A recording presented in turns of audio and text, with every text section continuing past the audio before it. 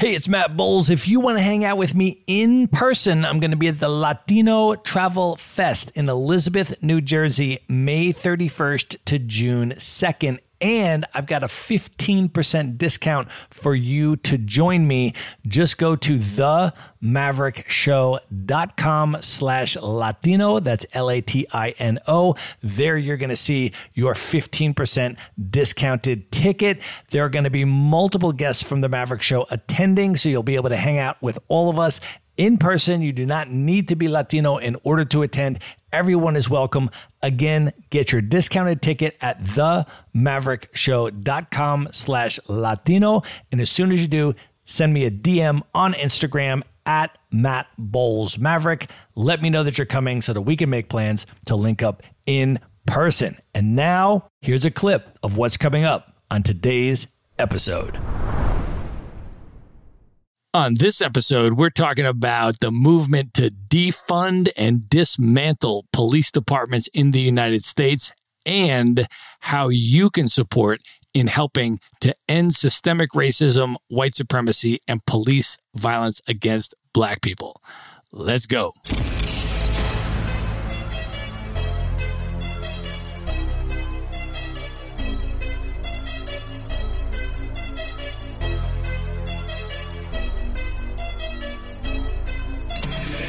This is the Maverick Show, where you'll meet today's most interesting real estate investors, entrepreneurs, and world travelers, and learn the strategies and tactics they use to succeed. And now, here's your host, Matt Bowles.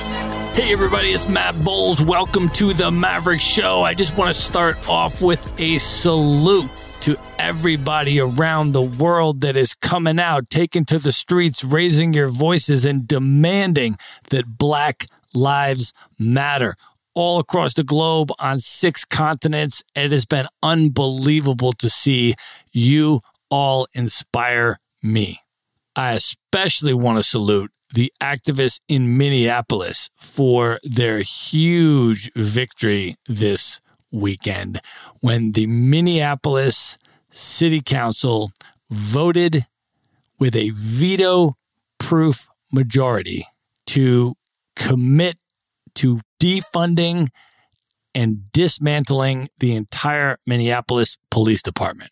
This is historically unprecedented for a city of this size in the United States to disband a police force, and Minneapolis is now in a position to empower the local Black communities to lead the design, creation, and oversight of a brand new community-based model of public safety that is based on care, respect, and human dignity.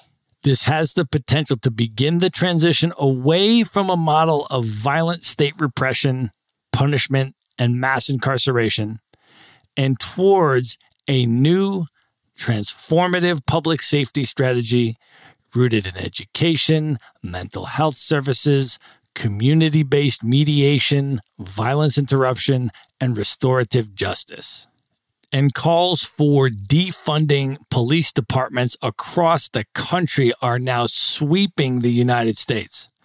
For example, I am recording this in Asheville, North Carolina, a small city in western North Carolina, the Smoky Mountains.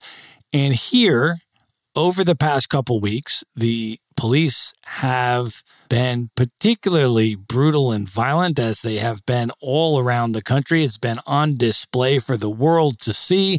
In Asheville, for example, they've been attacking nonviolent demonstrators, shooting rubber bullets, using tear gas, flashbang grenades. They made national news in Asheville with a particularly malicious operation when the police stormed a medical tent that was set up to provide medical aid to injured protesters. They raided the tent, terrorized the medics, and destroyed all of the medical supplies, including using their knives to cut open the bottles of water and destroy everything, including the water. Within a few days, a petition to defund the entire Asheville Police Department had over 11,000 signatures. So to understand this movement that is sweeping the country right now, to understand what the demands are and why, it is very important to put this in a historical and institutional context. For the entire duration of American history, the police have used violence and coercion to control and repress and terrorize the Black community. And there has been no abatement, no pause, no break in that for the entirety of American history. The origins of the police can be traced back in the southern United States to the slave patrols.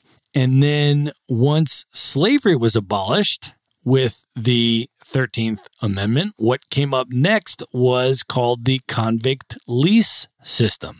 So the 13th Amendment said that slavery and involuntary servitude were not allowed except as punishment for a crime.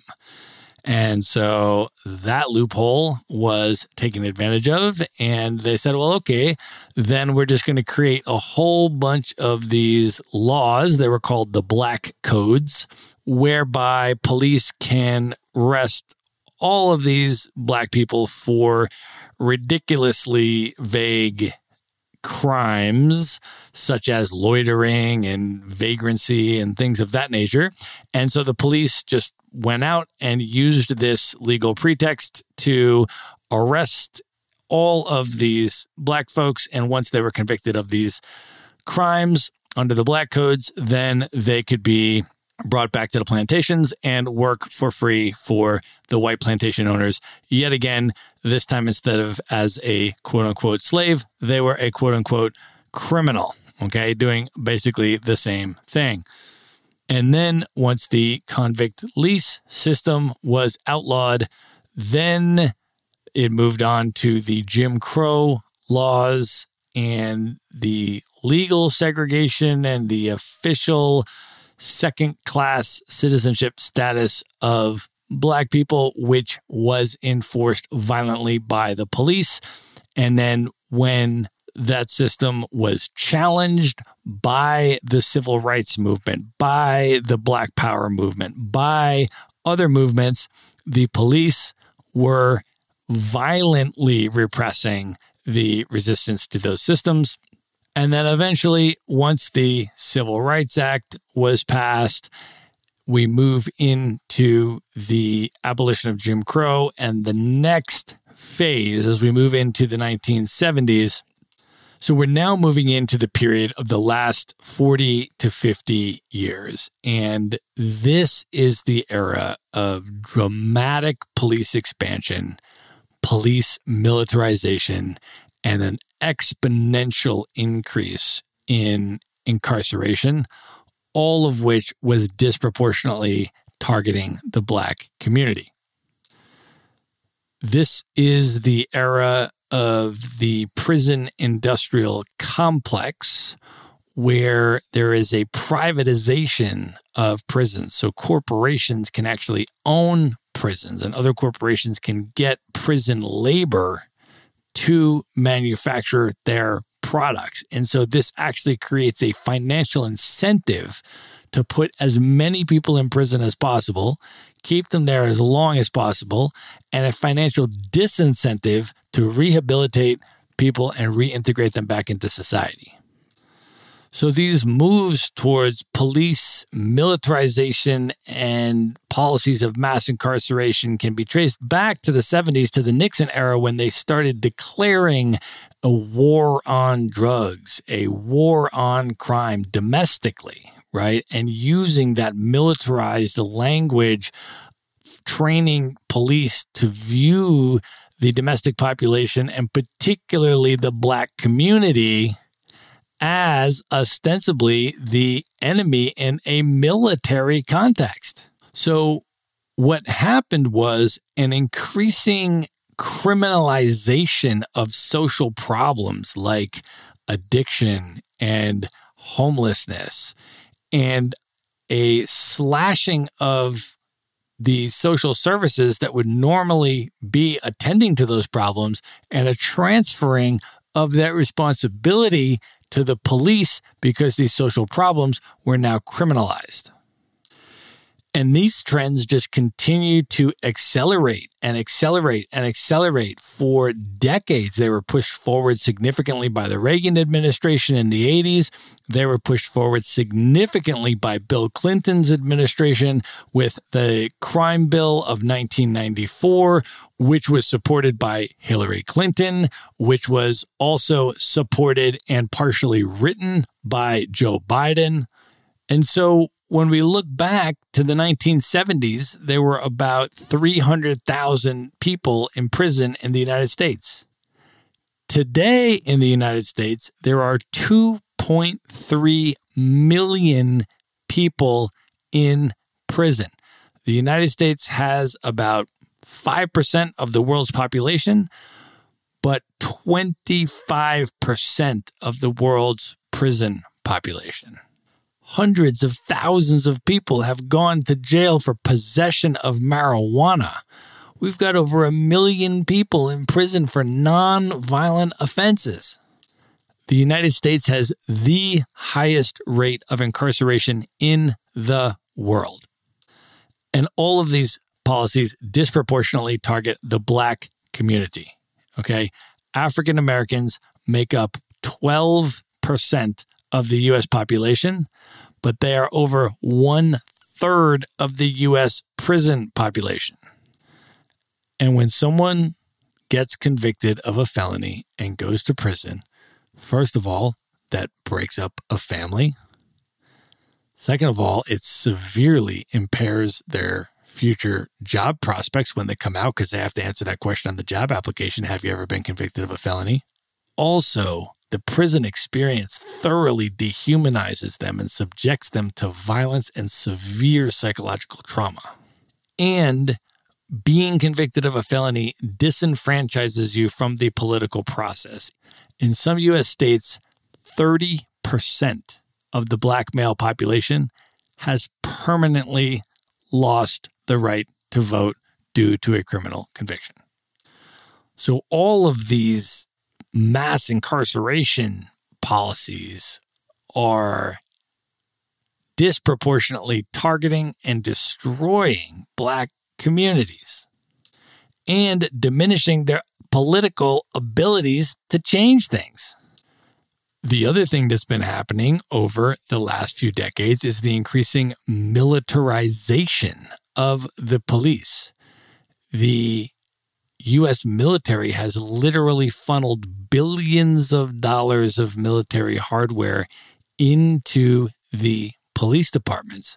And Amnesty International reports that thousands of U.S. police have been trained by the Israeli military, which has an egregious record of human rights abuses and torture. Amnesty reports that hundreds of law enforcement officials from Florida, New Jersey, Pennsylvania, California, Arizona, Connecticut, New York, Massachusetts, North Carolina, Georgia, Washington State, and Washington, D.C. have all traveled to Israel for training, and that thousands of other police officers have received training from Israeli officers here in the United States, including a 2012 training in Minneapolis. And by the way, one of the techniques that has been known to be used by the Israeli military is the knee-on-neck restraint.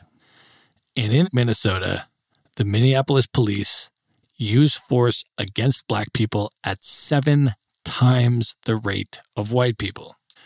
We currently live in a society where we have stripped out the much-needed social services and inserted the police.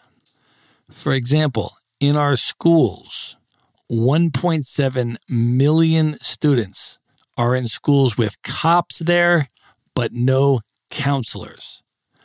3 million students are in schools with cops there, but no nurses. 6 million students are in schools with cops there, but no school psychologists. And 10 million students are in schools with cops there, but no social workers. And so by slashing social services, criminalizing social problems, and putting police in place as the solution. We create a school to prison pipeline.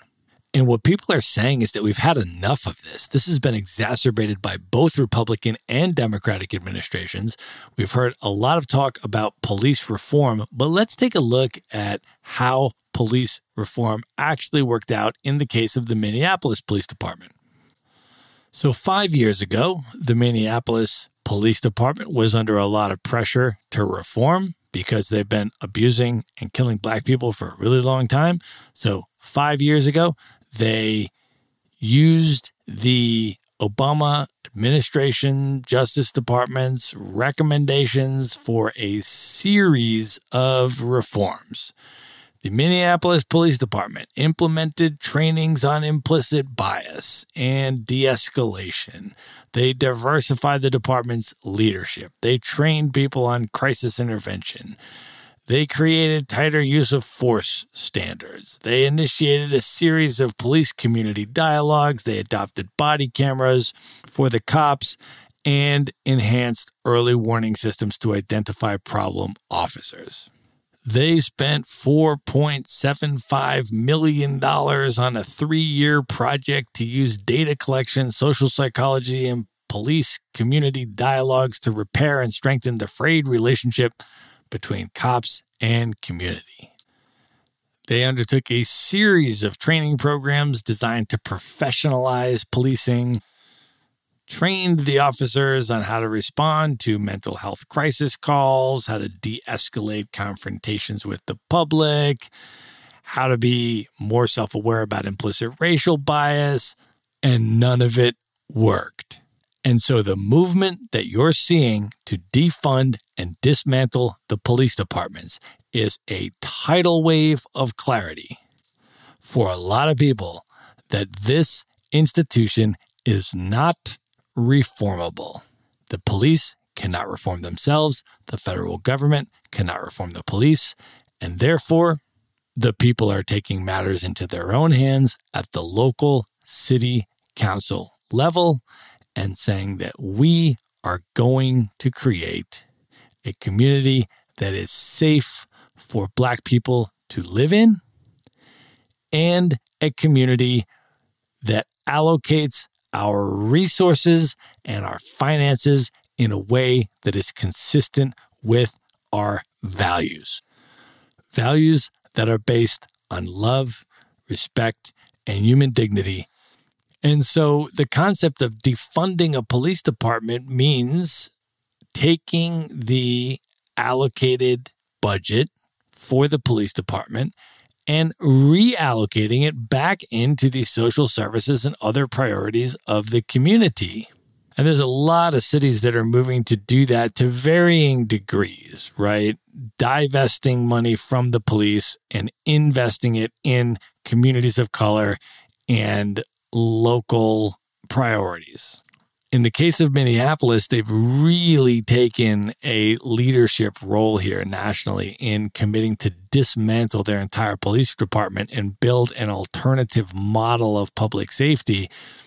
And they are going to meet with a lot of resistance. There is going to be a lot of powerful forces trying to obstruct their ability to do that. And so they're really going to need a lot of support.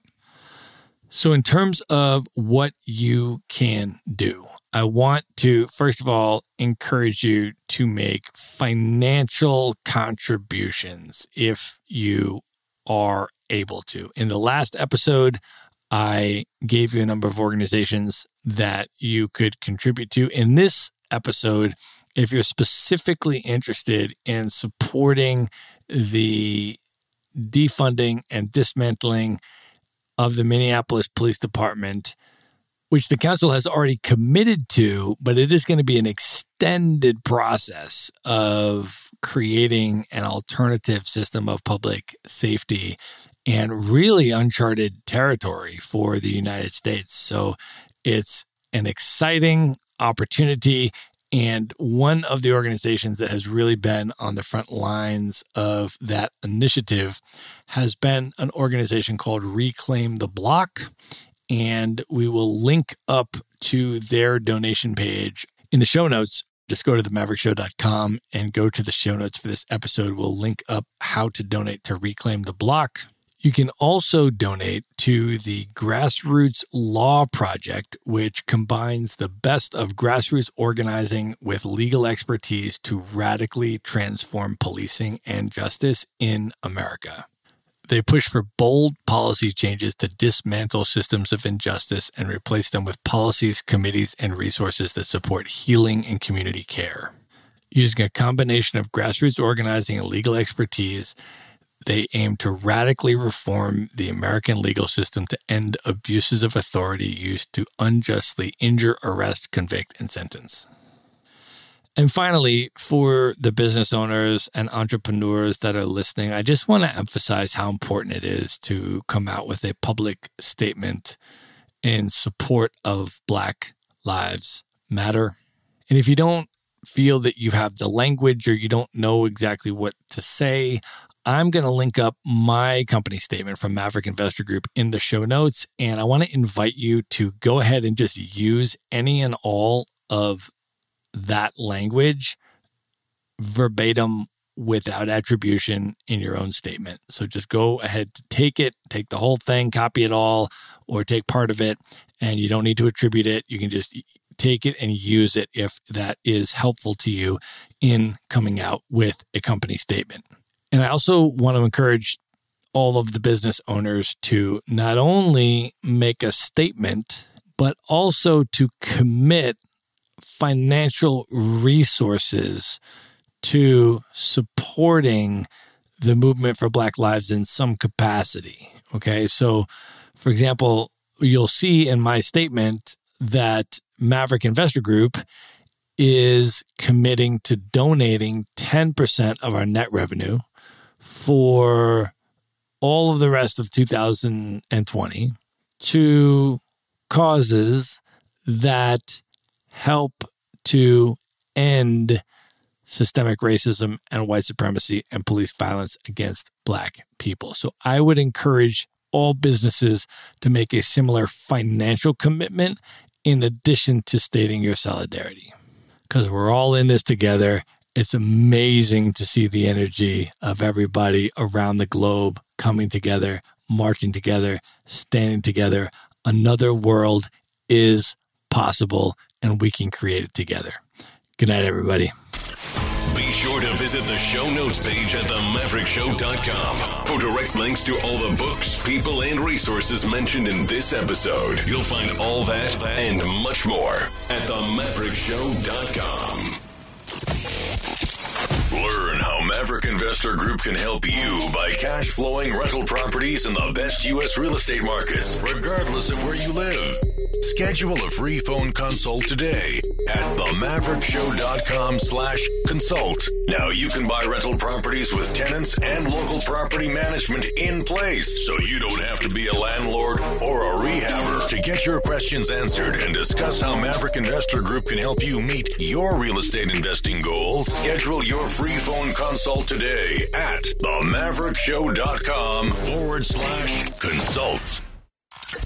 If you like podcasts, you will love audiobooks, and you can get your first one for free at themaverickshow.com/audiobook. Whether you want the latest best-selling novels or books on investing, business, or travel, try your first audiobook for free at themaverickshow.com/audiobook.